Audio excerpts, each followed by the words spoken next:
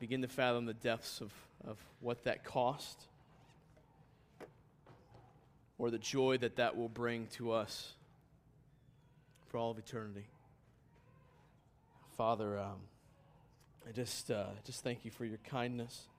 I ask for your blessing in these next few moments as we study your word together. Father, I pray that as we talk about some hard-hitting truths here, that that they would sift our hearts, and that we would be found wanting you more instead of cold and harder towards you more. And so, Father, I just thank you for your kindness. Father, thank you for your revealing yourself to us in your word. Father, let us not take it lightly. Let us not breeze over it. Let us take it for what you want to say to us today. And let it hit us at the depths of our hearts. And Father, we give you the praise for that, Father. Let your word speak. It's in your Son's name we pray. Amen. All right. Good morning. If you have your Bibles, go with me to Luke chapter 8. Luke chapter 8. We are continuing on in our series through the book of Luke. And I hope you guys are enjoying some of these new songs. I know there's lots of like even one song this morning was Amazing Grace. It was new, but yet not new. So it was a little bit of a different rendition. But particularly, we're doing some new songs. Like this song was written for an album for specifically the book of Luke. And some of you guys are familiar. We post things often from a website called the Gospel Coalition. And for the Gospel Coalition, they preached through the book of Luke at this conference. And basically, the Gospel Coalition is just a group of churches, Reformed churches with like-minded theology, and but not necessarily a denomination. And so they came together this past spring. I was able to go to their conference, and at the conference, all the speakers preached through the book of Luke. And for that conference, they wrote an album, basically across the country. Different musicians submitted songs written from the book of Luke to compile this album. And so we've been able to benefit from some of those writings, some of those music. And The Prodigal is one of those songs, deep, rich, theological truth that is put to word, to song for us to sing. And so let me encourage you, even as we do new songs, that you don't let the comfort of knowing a song be your idol in the moment, but let the freshness of the truth of a song that maybe you're not so familiar with hit you maybe in a little bit of a different way. And let it not be about your comfort in knowing the song, but be about the truths of God and this world that are being proclaimed. And so, as we do that, let's begin Luke chapter 8. We're going to try to get through this in a timely fashion as we do every week. But if you have your Bibles, go with me to Luke chapter 8. We're going to work through the whole passage, or the whole chapter today. And we're just going to start off Luke chapter 8, verse 1, no introduction. Soon afterward, this is where he begins. Soon afterward, he went on through cities and villages, proclaiming and bringing the good news of the kingdom of God. Of course, this is Christ. And the 12 were with him, and also were some women who had been healed of evil spirits and infirmities. Mary, called Magdalene, from whom seven demons had gone out, and Joanna, the wife of Chuza, Herod's household manager, and Susanna, and many others who had provided for them out of their means. All right, let's stop right there. We're just going to read a little bit, work through the text, read a little bit, work through it. First of all, Jesus, this is just what Jesus did, right? He went through villages. He went about proclaiming, particularly, the good news of the kingdom of God. And we spent like 9 weeks going through, tracing the theme of gospel and kingdom throughout all of Scripture. And so we talked about in that series about how the kingdom of God looks like God's people in God's place, underneath God's rule. And so this is what Jesus is doing. Jesus is literally bringing about this, God's people underneath God's rule in God's place.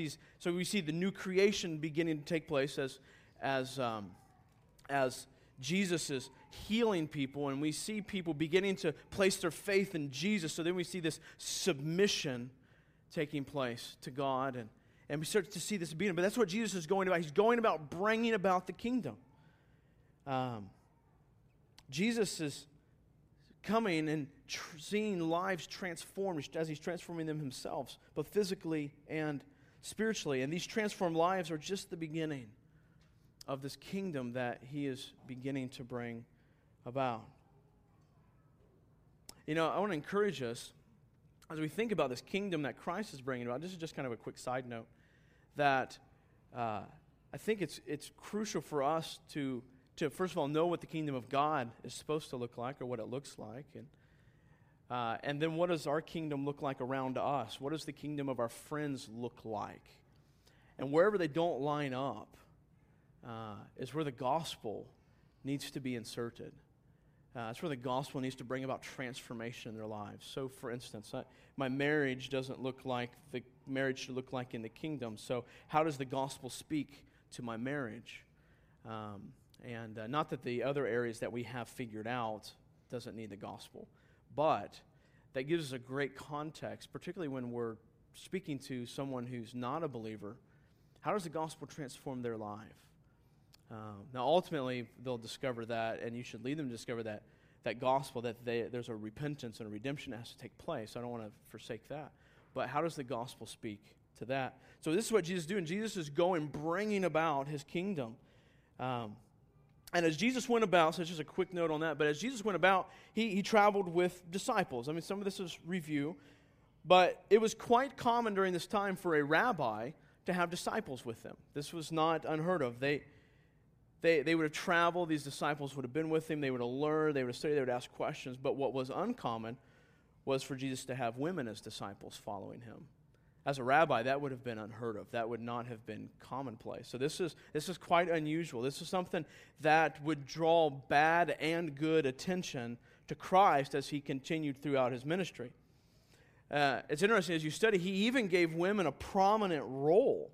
Like even Him putting value on healing women was a big deal.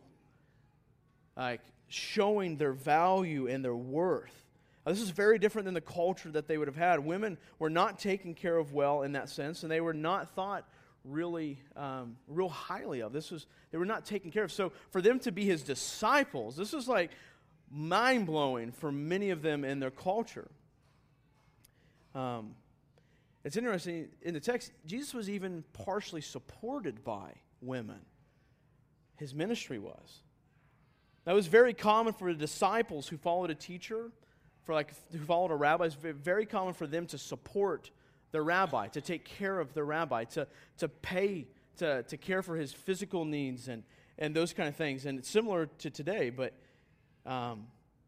this was, during this time, though, for women to be supporting was just not common.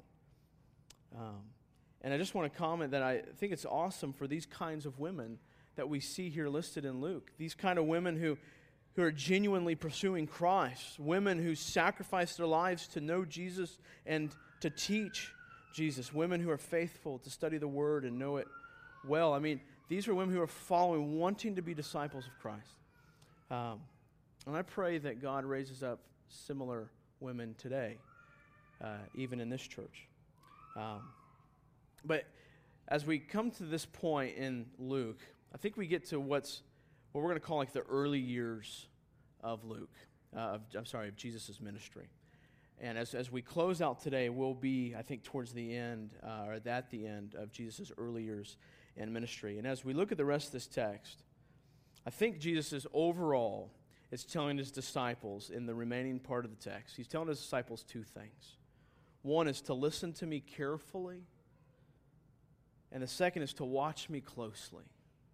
Listen to me carefully and to watch me closely. The first one, listen to me carefully, I think is verses 4 through 21. And watch me closely is 22 through 56, or through the remainder of the chapter. But listen to me carefully. I think it's kind of the overall theme, if you will, of this passage that Jesus is portraying to His disciples. The first thing Jesus says that I think that we see here is that Jesus instructs us to listen with perseverance. He instructs us to listen with perseverance. You know, I heard a speaker one time talk about listening. And you know, we always ask that question, like, are you listening to me? Has anybody asked that, like to your spouse? Are you listening to me? Like, right? Like, see, if you're like me, you talk a whole lot, and then you wonder, like, is she humoring me, or is she just, you know? So I've just gotten to the point where I'm okay with humoring, and so I just say, will you please humor me for the next 5 or 50 minutes? And so then there's no way out. Like, she has to at least humor me. But as we think about listening, like, we are always listening to something. Like, we're listening. So I think it's important. Jesus is telling us to listen to him carefully, and he instructs us to listen with perseverance. So let's read chapter 8, verse 4 through 15. And when a great crowd was gathering, and people from town after town came to him, he said in a parable, a sower went out to sow his seed, and as he sowed, some fell along the path and was trampled underfoot. And the birds of the air devoured it, and some fell on the rock, and as it grew, it withered away because it had no moisture. And some fell among thorns, and thorns grew up with it and choked it. And some fell into good soil and grew and yielded 100-fold. As he said these things, he called out, he who has ears to hear, let him hear. And when the disciples asked him what this parable meant, he said, to you it has been given to know the secrets of the kingdom of God. But for others, they are in parables, so that seeing they may not see, and hearing they may not understand. Now the parable is this. The seed is the word of God. And the ones along the path are those who have heard. Then the devil comes and takes away the word from their hearts, so that they may not believe and be saved. And the ones on the rock are those who, when they hear the word, receive it with joy. But these have no root. They believe for a while, and in a time of testing fall away. And as for what fell among the thorns, they are those who hear, but as they go on their way, they are choked by the cares and riches and pleasures of life, and their fruit does not mature. As for that in the good soil, they are those who, hearing the word, hold it fast in an honest and good heart, and bear fruit with patience. Now, clearly, as we've seen working through the book of Luke, we're flying at a pretty high altitude over the text. There's a lot to teach just in this parable alone, and lots of implications and application for us. But we're going to kind of zero in on one particular thing in this passage as we kind of work through and trying to get an overview of this passage. So first of all, we talked about the parable of the sower. His disciples then ask him what he means. And I think the story is pretty clear. I mean, Jesus takes the time to explain what this parable means. I don't think I'm going to take the time to explain all the ins and outs of the parable, but I want to zero us in on something very particular that Jesus says in this passage.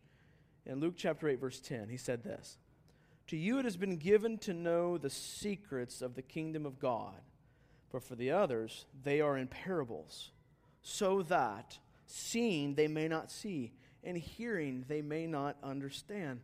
Well, what in the world is Jesus talking about? Like, I don't know about you, but like that's a little like, okay, what does he mean? Well, a couple observations real quick. Secrets. We talked about the secrets of the kingdom. These are the truths about God, God's kingdom, that were beyond human wisdom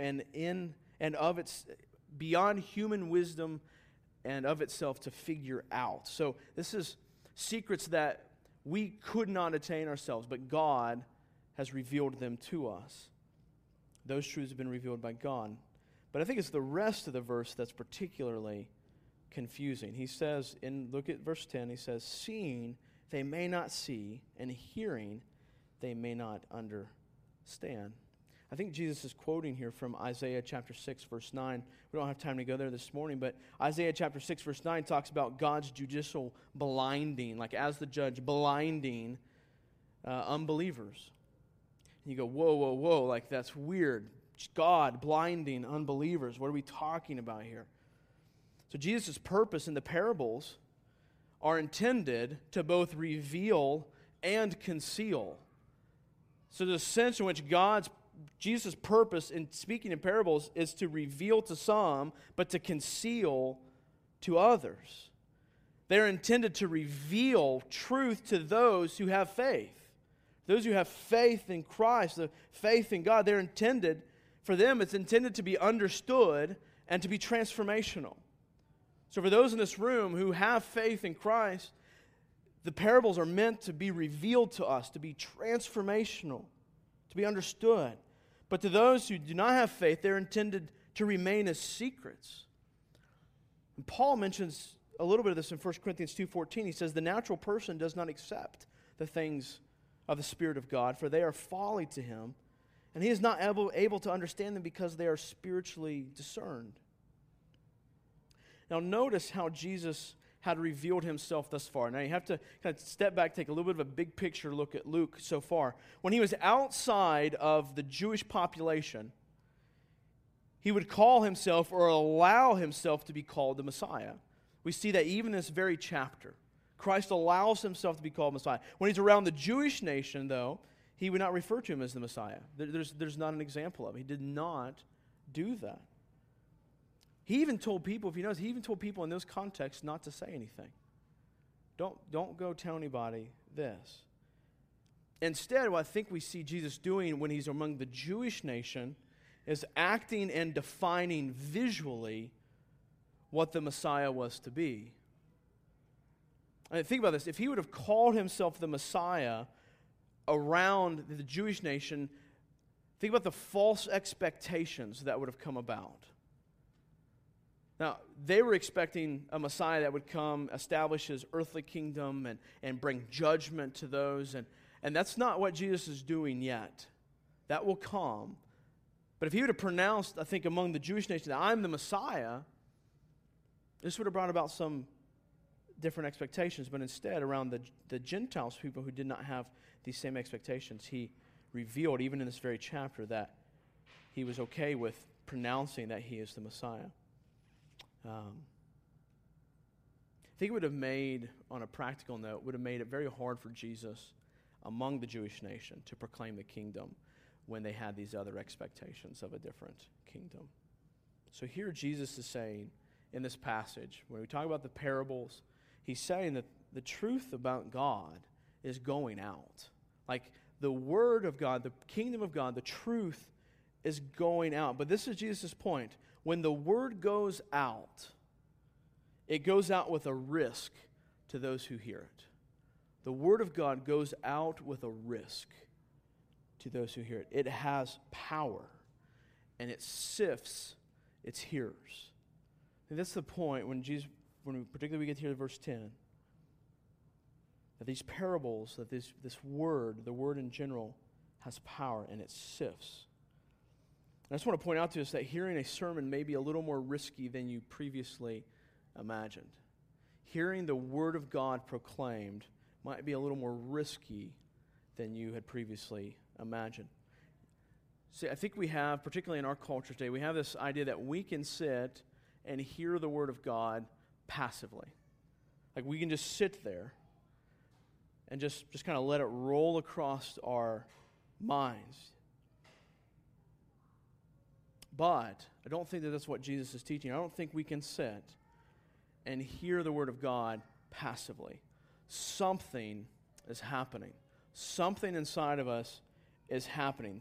In sermons where the Word of God is expounded, not just the preacher has good words to say, but where the Word of God is taught, by the sovereignty of God, those words are intended for everyone. Like so, when the Word of God is brought before you, God intends those words for you wherever you're at in life. Now, it may have different applications. It may impact you in a little bit different way, but I'm not saying interpret it in a different way, but impacting, applied.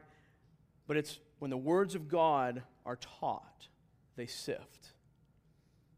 And we cannot be passive. And the words of God is what we need to hear and what we need to interact with. Like these are, when God is speaking and His words are being taught, we can't sit there passively. Because here's the deal. You will either walk away when you hear the words of God, when you read the words of God, you will either walk away softened towards God, or you'll walk away more hardened towards God. You'll either walk away with loving God more, or you'll walk away knowing how better to hear the words and not respond. And then that just compounds and compounds and compounds. And so, I just want to warn you that as we sit here and listen, even this very moment, that our hearts, by the Word of God, are either being softened or it is being hardened. I think this is what the parable is teaching. Jesus is not talking about people outside the church. He's describing in this parable people who have heard the Word. I think those are people that hear sermons, much like today, or read the Word of God, much like today. But look closely. 3 out of 4 do not hear and believe in such a way that it's genuine. Now, I don't think it's meant to give us a statistic there for you statistic people. I don't think he means 3 out of 4 people that hear the Word. But 3 out of 4 in this context. The point is, I think, is not that it's 3 out of 4. The point is that they hear and believe in such a way that it's not genuine. They hear in such a way that perseverance does not last. And remember, the test of genuine faith is perseverance. We've talked about this many times before here. That's why the whole eternal security phrase kind of is misleading sometimes, because that tends to be tagged with, once I'm redeemed, I can do whatever I want to do. But instead, the Bible teaches more. It's about persevering in that faith. It's about working out that faith. And so the test of genuine faith, and now we're not talking about earning our salvation, but as a result of our justification, then our sanctification takes place. Like, that happens. So when we persevere through that, we should persevere through that. I listened to a sermon back at Together for the Gospel the last time they were in Louisville, the conference. And John Piper preached a sermon where the title of the sermon basically was, I'm surprised, or the point was, I'm surprised I'm still a Christian. That's like, that's just a crazy thing, even to think of Piper saying that. I mean, the man loves God, knows God. I would love to know God 100th of what he knows of God. But he's talking about his perseverance in the faith. I'm surprised. It's only by the power of God that I have persevered in the faith. So the genuine test the test of genuine faith is perseverance. And we cannot, when we sit and hear the Word of God, we cannot sit there neutral. You will either be pushed towards God or you'll be pushed away from God. And the thing is, the away from God typically looks probably pretty slow, like gradual. And we just kind of sit there and we just kind of go through the motions and we hear the Word of God and then we don't do anything about it. We hear the Word of God, we don't do anything about it, and then all of a sudden we find ourselves far from God, deep in sin. And we wonder, how did I get there? And we don't realize that our hearts are either being softened or being hardened. So let's continue on in that verse, and we're going to tie a few things back together here. And the ones, look at 8:13, he says, and the ones on the rock are those who, when they hear the word, receive it with joy, but these have no root. They believe for a while, and in time of testing fall away. Note here that their belief lasts for a while, that there is no perseverance. Like, it comes and then it's gone. And again, the mark of true Christian faith is perseverance. This is perseverance ultimately in our faith in Jesus Christ. But let us be reminded that this is practically played out in perseverance to the task that God has called us to. This is perseverance in the life and the ministry and the role that God's called us to in this life, and all of that done in faith in God. For example, for us, those of you who have been members here for a while, this has been a bit of a challenging year for our body. And some have persevered and some have not. But it is God's kindness for those of us who have persevered. So in this text, he says they believe, but only for a while. I just want to remind us that we're not sitting here passively. If you're not a follower of Jesus, I think the point of this parable is meant to show you and your need for a Savior, your need for redemption. You cannot just sit neutral there. Your heart is either being softened towards God or being hardened. Your perceived neutrality is in actuality a rejection of the reality of Christ. So we can't just sit there. In reality, our sitting there is a rejection. Our neutrality is a rejection of Jesus Christ if we're not a follower of Him. And the parable, I think, is meant to wake us up to we need Him. And if you're a follower of Jesus, the parable is meant to wake you up. I mean, consider the time of testing that He says comes along. I mean, understand that any of us, you've been a Christian for 10 years. You could be the one among the rocks. You could be the one that fell among the thorns. And I think I'm not trying to scare us, but perseverance is crucial. And when we hear the Word of God, something is happening. You know, if he gets to verse 13, he's talking about falling prey to traps and times of testing. You know, I would just ask this a couple easy questions. You know, what are your traps? What are the traps where Satan could come along and steal you away and your perseverance would be lost? What are your traps? Is it success? Is it satisfaction in something other than God? Is your trap always having to be pleased? Is it always about your comfort? Is that your trap? That's about your lack of stress?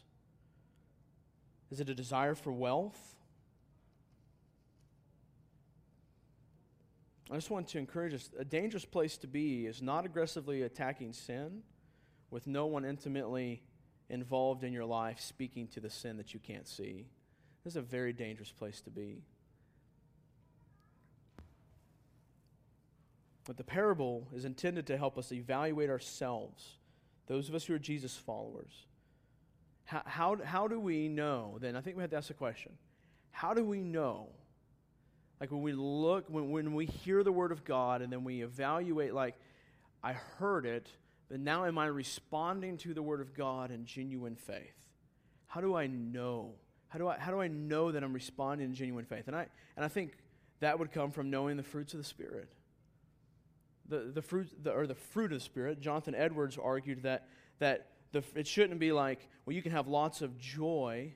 So the fruit of the Spirit: patience, love, joy, patience, goodness, faithfulness, gentleness, self-control, forbearance, peace, love. Jonathan Edwards, Puritan, he wasn't a Puritan. Preacher. We'll leave it at that. From a long time ago, argued that the fruit of the Spirit should be seen more as a collective passage. That should, instead of be fruits of the Spirit, that basically argued that you're not going to have joy unless you have peace, and you're not going to have kindness unless you have goodness, and you're not going to have faithfulness unless there's self-control. And so you'd say that these are all one big package, and I think that's potentially helpful. I think as we see this, so the question would be, how do I know that I'm responding to the Word of God? And the question, I think, would be, are you growing in the fruit of the Spirit? Are you more gentle today than you were 3 weeks ago? Are you more kind today? Is there more love and joy? Is there more peace? Is there more self-control? I mean, these are all the results of the Spirit at work in our life. Is this happening? You want to know if you're being softened by the Word of God today? Are the fruits increasing or are they decreasing? You will persevere in these fruits. And I think we have to be cautioned towards momentary sprints of enthusiasm in our religious affections. So as we love God, like some of us just have these like little like shoots, like, yeah, this is great. And then like for the next like 4 months, you know, our faith and joy and love and God is like down here. And then are we persevering? Are the fruits growing in our life? I think that's a good key for helping us understand. Are we listening with perseverance? And I'm not talking about just being a better person. I don't think the fruit of the Spirit is not, though I'm just being a better moral person. No, it's my joy. Is my joy growing? Well, if it's the Spirit and it's joy, it's not joy growing in your job, it's joy growing in God. The Spirit's going to lead us to find joy in God, to find our gentleness as we see that from God, not just being a better person. So we must move on. We must hear with perseverance. The second thing Jesus instructs us to do is to hear with understanding. Hear with understanding. 16 through 18, he says, "No one after lighting a lamp covers it with a jar or puts it under a bed, but puts it on a stand, so that those who enter may see the light. For nothing is hidden that will not be made manifest, nor is anything secret that will not be known and come to light. Take care then how you hear. For to the one who has, more will be given, and from the one who has not, even what he thinks that he has will be taken away." Once again, what is he talking about here? So I think the point of the story here, the point of the light, is not look, but is listen. All right, so we got that song, hide it under a bushel. No, I'm going to let it shine, right? You know what I'm talking about? That's not the point of this passage, right? I don't think it's not about, I'm going to let my light shine to the world, like city on a hill. I don't think that's the point of the passage here. The point of the passage here is the light is referring to the Word of God. Jesus' point is that it's crazy for you to hide a lamp that you've just lit. Like, who would do that? Like, you just went, you got a candle, you put it, and then you kind of like put it in like a closet that you're never going to enter into. Like, what's the point? There's no point to it. It's not doing what it was meant to do. The point here is to show us the point of God's Word. What is the point of God's Word? See, I think for many of us, we think the point of God's Word is just kind of this religious thing that we kind of engage in every once in a while. No, the point of God's Word is to be disclosed and to be heard. It's for us to read it, to know it. The point is not for it to be there for us to go, wow, this is confusing. Man, I'm better leave this up for other people to like figure out. And no, the point is for it to be disclosed to us, for those who have faith, for those who have eyes for the Word, who are been redeemed by God. The point is for it to be disclosed to us, to be heard. What is in God's Word is meant to be made known. We're to teach His Word. We're to understand and accept His Word. God has not given us the light of His Word so that we would cover it up by our unresponsiveness, or to cover it up by our sinfulness or our lack of care. Like, the point of the Word is to be revealed to us, for us to know it. So then we get into this idea of like this compounding effect. So he says in verse 18, he says, "Take care then how you hear." Take care how you hear. I mean, I think that speaks enough for itself, but he's basically saying, consider carefully how you listen. Now, I want to ask, nobody has to raise their hand, but has anybody in here this morning considered carefully their listening? So, if we're speaking the Word of God and reading the Word of God, are you considering carefully how you listen? When you read the Word of God throughout the week, are you just reading it to read, or are you considering carefully how you listen, how you hear it? He says it's to take care how you hear. Because realize we should increasingly understand God's Word. Now, it may take effort and study, but we should be increased. So take care how we hear. He goes on in verse 18. "For to the one who has, more will be given. And for the one who has not, even what he thinks he has will be taken away." So for the one, if you look at that, for the one who has, I think what Jesus is referring to here is the one who has faith. When he hears the word, more will be given. But the one who does not have faith, even what he thinks he has, will be taken away. I think there's a compounding effect of obedience and wisdom as it increases in your life. Just as there is a continuing compounding effect of sin and folly. So we're to be growing in Christ. We're to be continuing to understand Him more as we understand His Word more as we pursue by faith. So, I think very clearly what he's saying here, that those who are responding to the word in faith, who have faith in the gospel, more will be given. More understanding will be given. More truth of God will be given. But for those who are just reading, who are not taking care of how they're hearing, who are not responding in faith, even what he thinks he has, will be taken away. And remember, understand, this is coming right off the heel of the parable of the sower. Actually, might be better titled, the parable of the soils. So, think about that. In your life, is there a compounding effect of wisdom and obedience to God? Or is there a compounding effect of sin and folly? Because to the one who has not the faith, even what he thinks that he has will be taken away.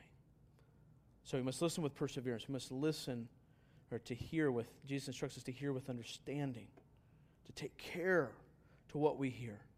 And I hope that encourages you, both as you study this week in the Word of God and as you come prepared for next week. That's part of why we do the Renovate Us thing. That's where we post online just some questions, what passage to read through, and questions to prepare for Sunday morning. That's to help you take care, to give attention to what you're going to be learning. The third thing, Jesus instructs us to hear with obedience.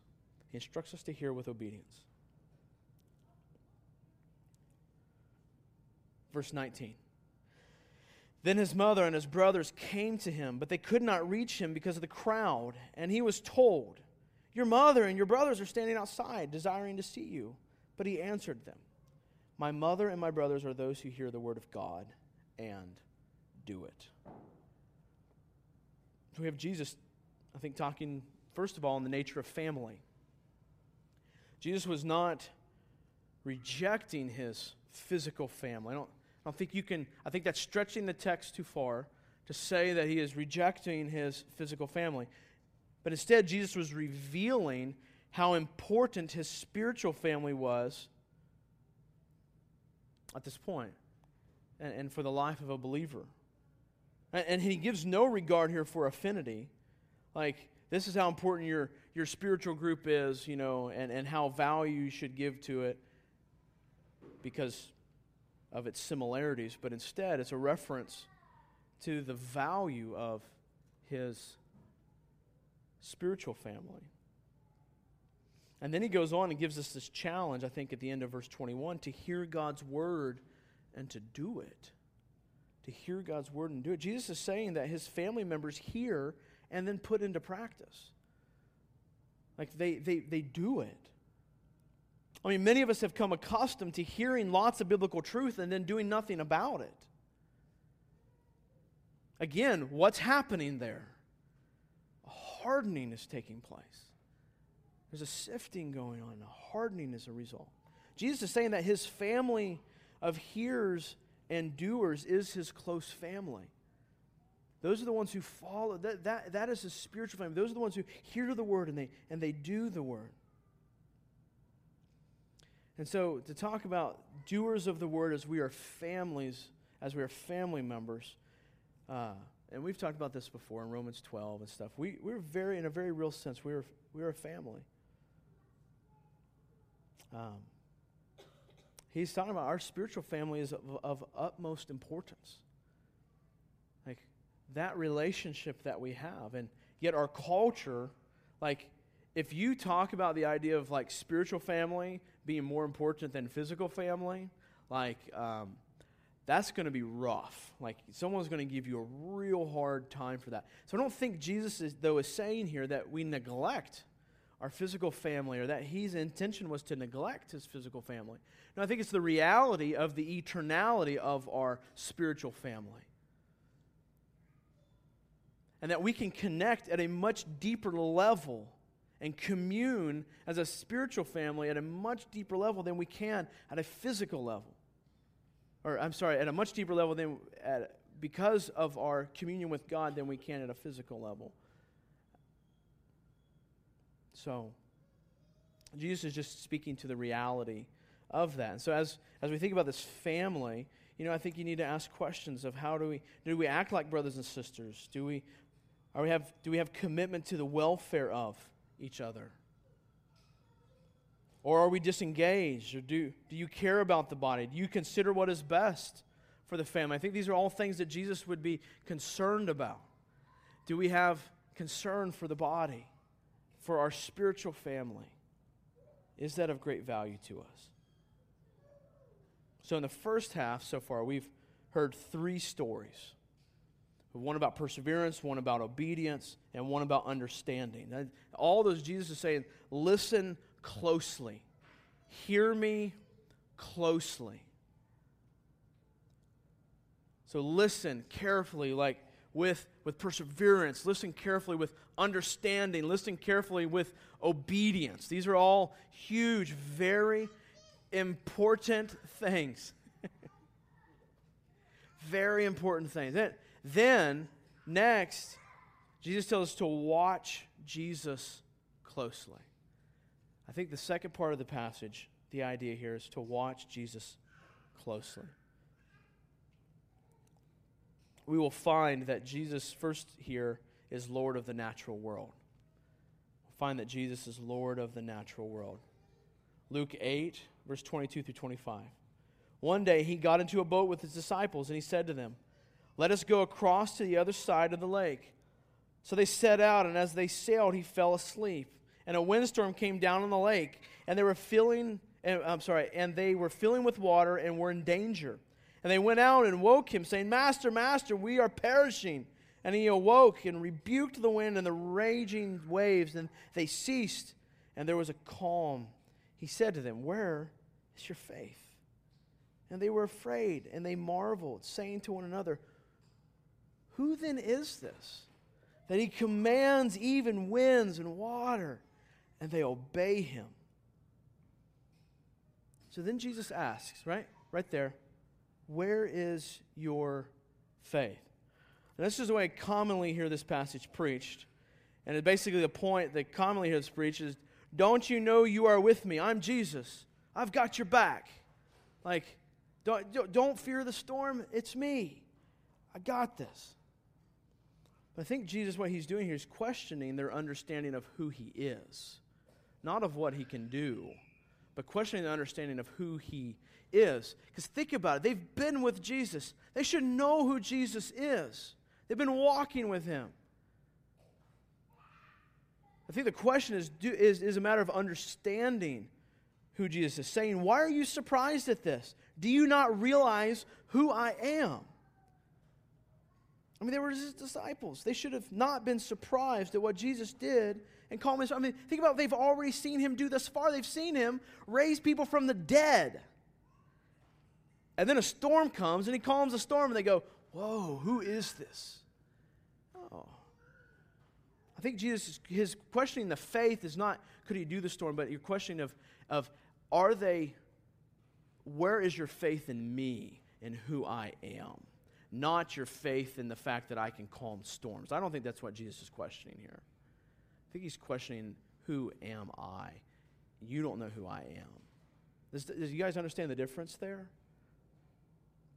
I don't think his point is, where's your faith? Like, you should know that I can calm the storms. It's, where's your faith in me? And that's what we continue, I think, to see through this book of Luke period, and particularly in this chapter. Think about this in your daily life.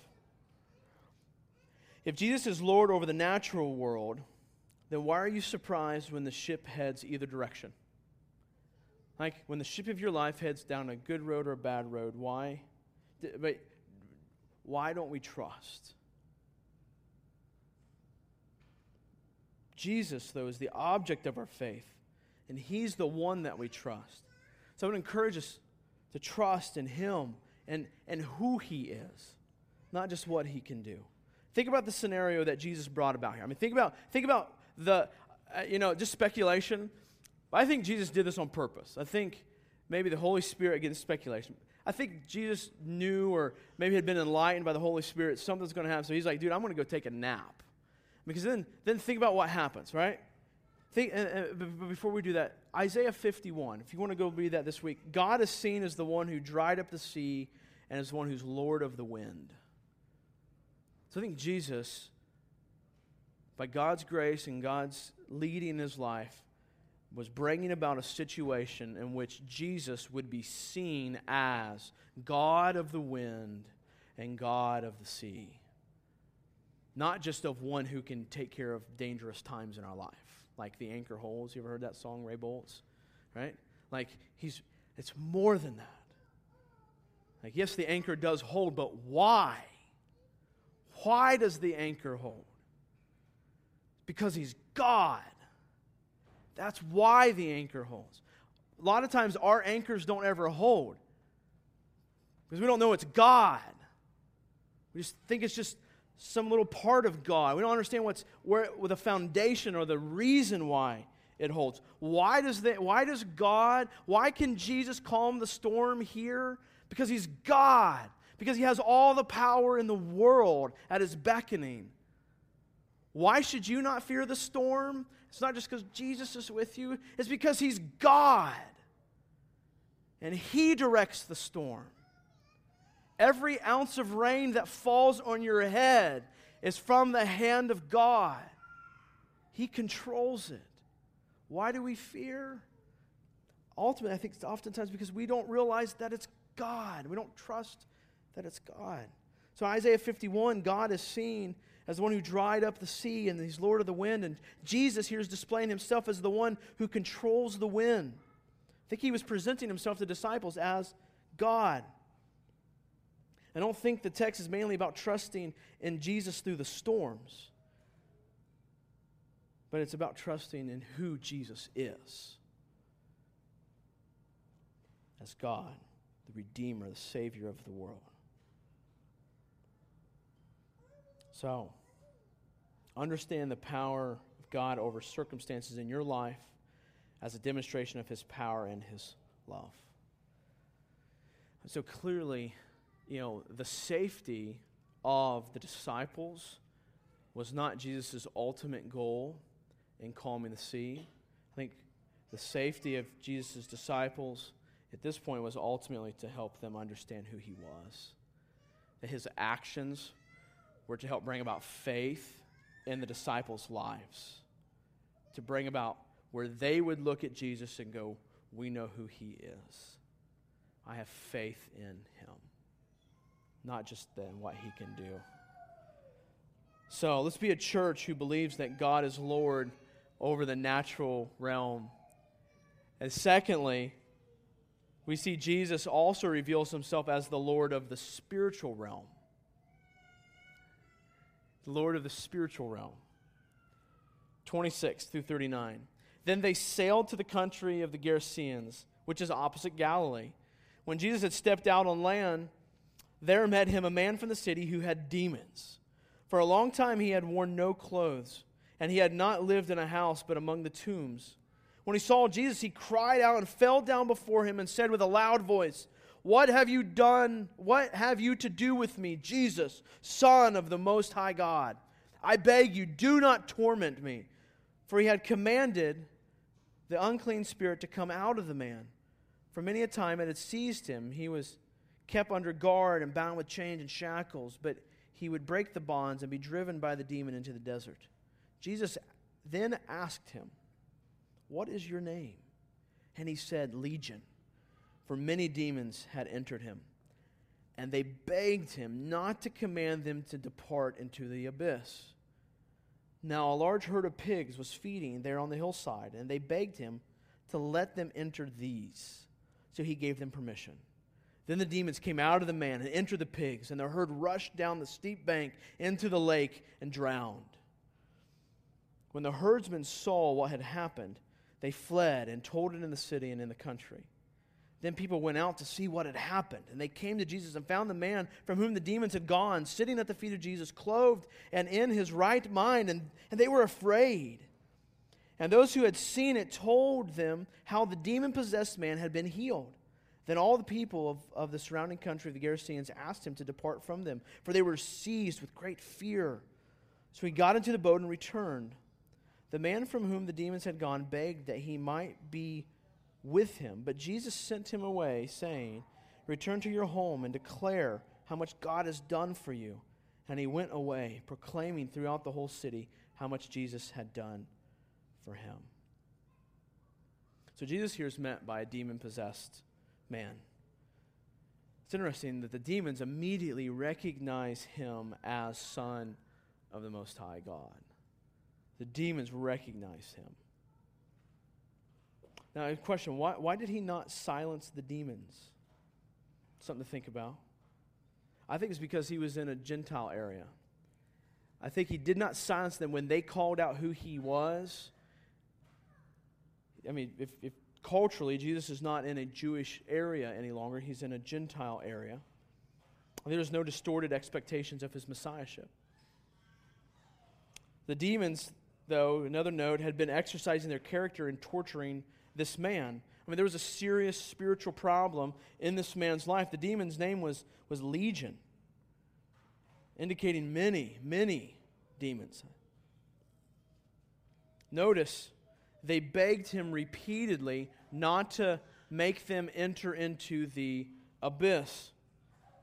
Literally, the abyss here meaning unending doom and hell. Unending doom and hell. How did they know about the abyss? Speculation, maybe because they were familiar with it. Maybe they're from there. Maybe they just understood what it was to be. But their fear of not going back was not casual. It was great fear. Fear really of those who had probably came from something like that. But Jesus caused the demons to beg not to be sent back there. And I think if we look at the demons here, the more we understand the horror of that which we deserve, the more we will be moved to testify to the good that God has done in our lives.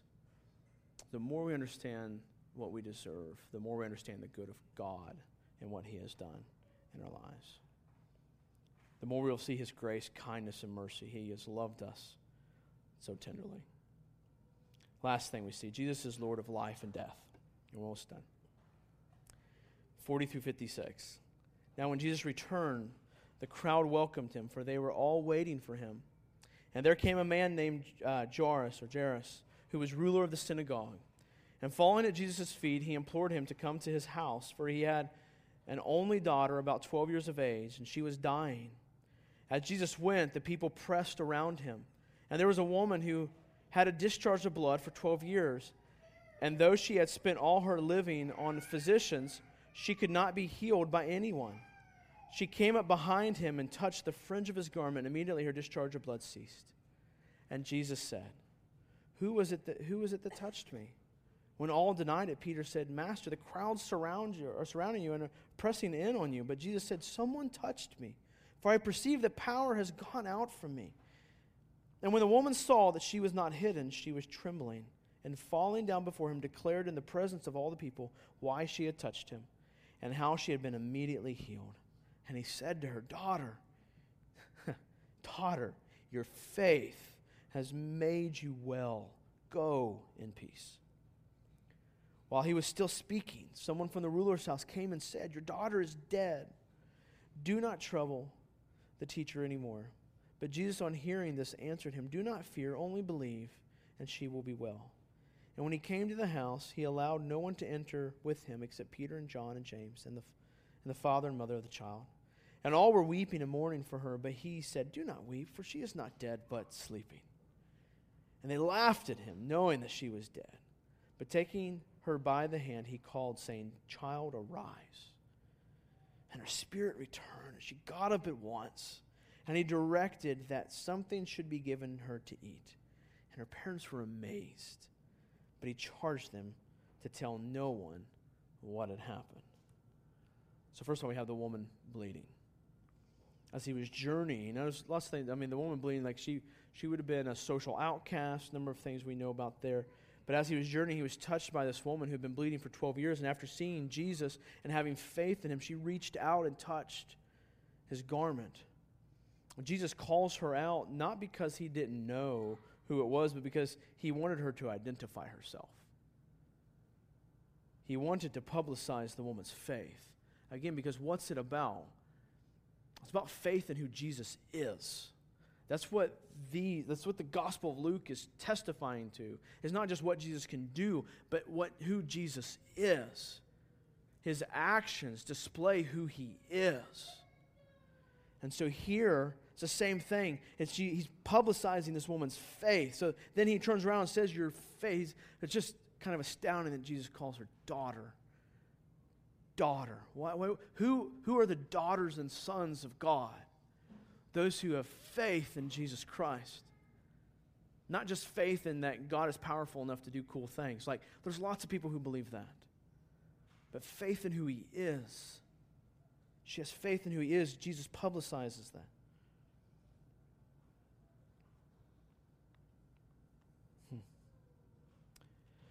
So, I think Jesus here is, at the very least, giving a faith lesson. When Jairus is present, Jesus is saying, don't believe, talking about his daughter now who's dead at home. He says, don't believe. I don't think Jesus' point is, don't believe that I can heal her. Believe in me. Like, this will be okay. Believe in me. So, as we move on to Jairus' daughter, Jesus used this occasion to show more clearly who he was. And if we go back up to the passage, he says, what did he say in verse 50? But Jesus, on hearing this, answered him, it's talking about his daughter dead, do not fear, only believe, and she will be well. I don't think this is a name it, claim it passage. This is not or just rebuke that financial struggle in your life and you'll be okay. Or just have enough faith in Jesus. I mean, I heard a pastor one time say that, well, your relative, it wasn't my relative, it was someone else. This was the counsel the pastor gave us, that, well, your relative died of cancer because you didn't have enough faith. Like, that's not what Jesus is teaching here. It's not that. It's not you have enough faith and you can have whatever you want. It's also not licensed to just rebuke something in the name of Jesus, because what if God doesn't want to take that away? But instead praying his will. What if God intends for your finances to not be sufficient enough for you to worship it as an idol?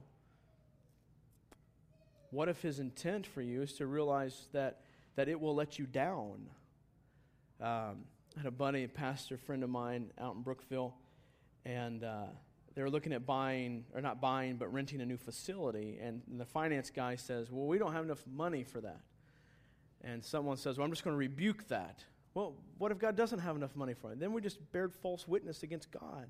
Like, what if they really don't have enough money for that? Like, that's okay. God just has a different plan for them. He's not any less God because he didn't provide for them to have this item here. So Jesus is not saying, believe in me and you can have this. It's a matter of placing our faith in him. And then ultimately what that's going to result in from the broader context of Scripture is that we're going to be okay with whatever he has in store for us. We know from earlier on in Luke that Jesus' plan is not always to heal. Sometimes he doesn't do it. So, Jesus here says, believe in me. And then he goes to her house and heals her. So, a couple concluding thoughts for us today. Whatever you're facing, are you trusting in God? Are you trusting in Christ? Trusting in who he is.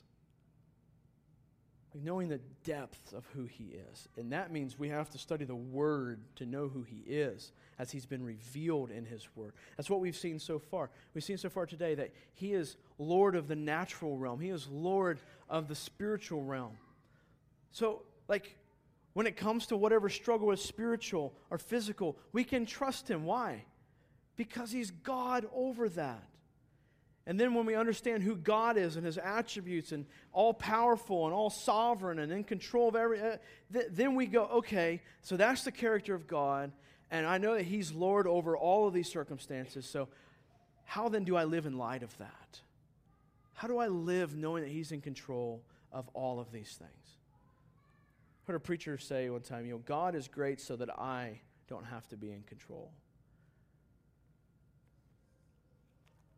It's when we have to be in control that we tend to fail. But whatever you're facing, trust God. He's worthy. He's a worthy guide. He's worthy of being trusted.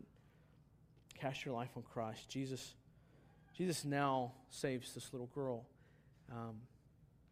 He didn't have to. But he does it to show who he is.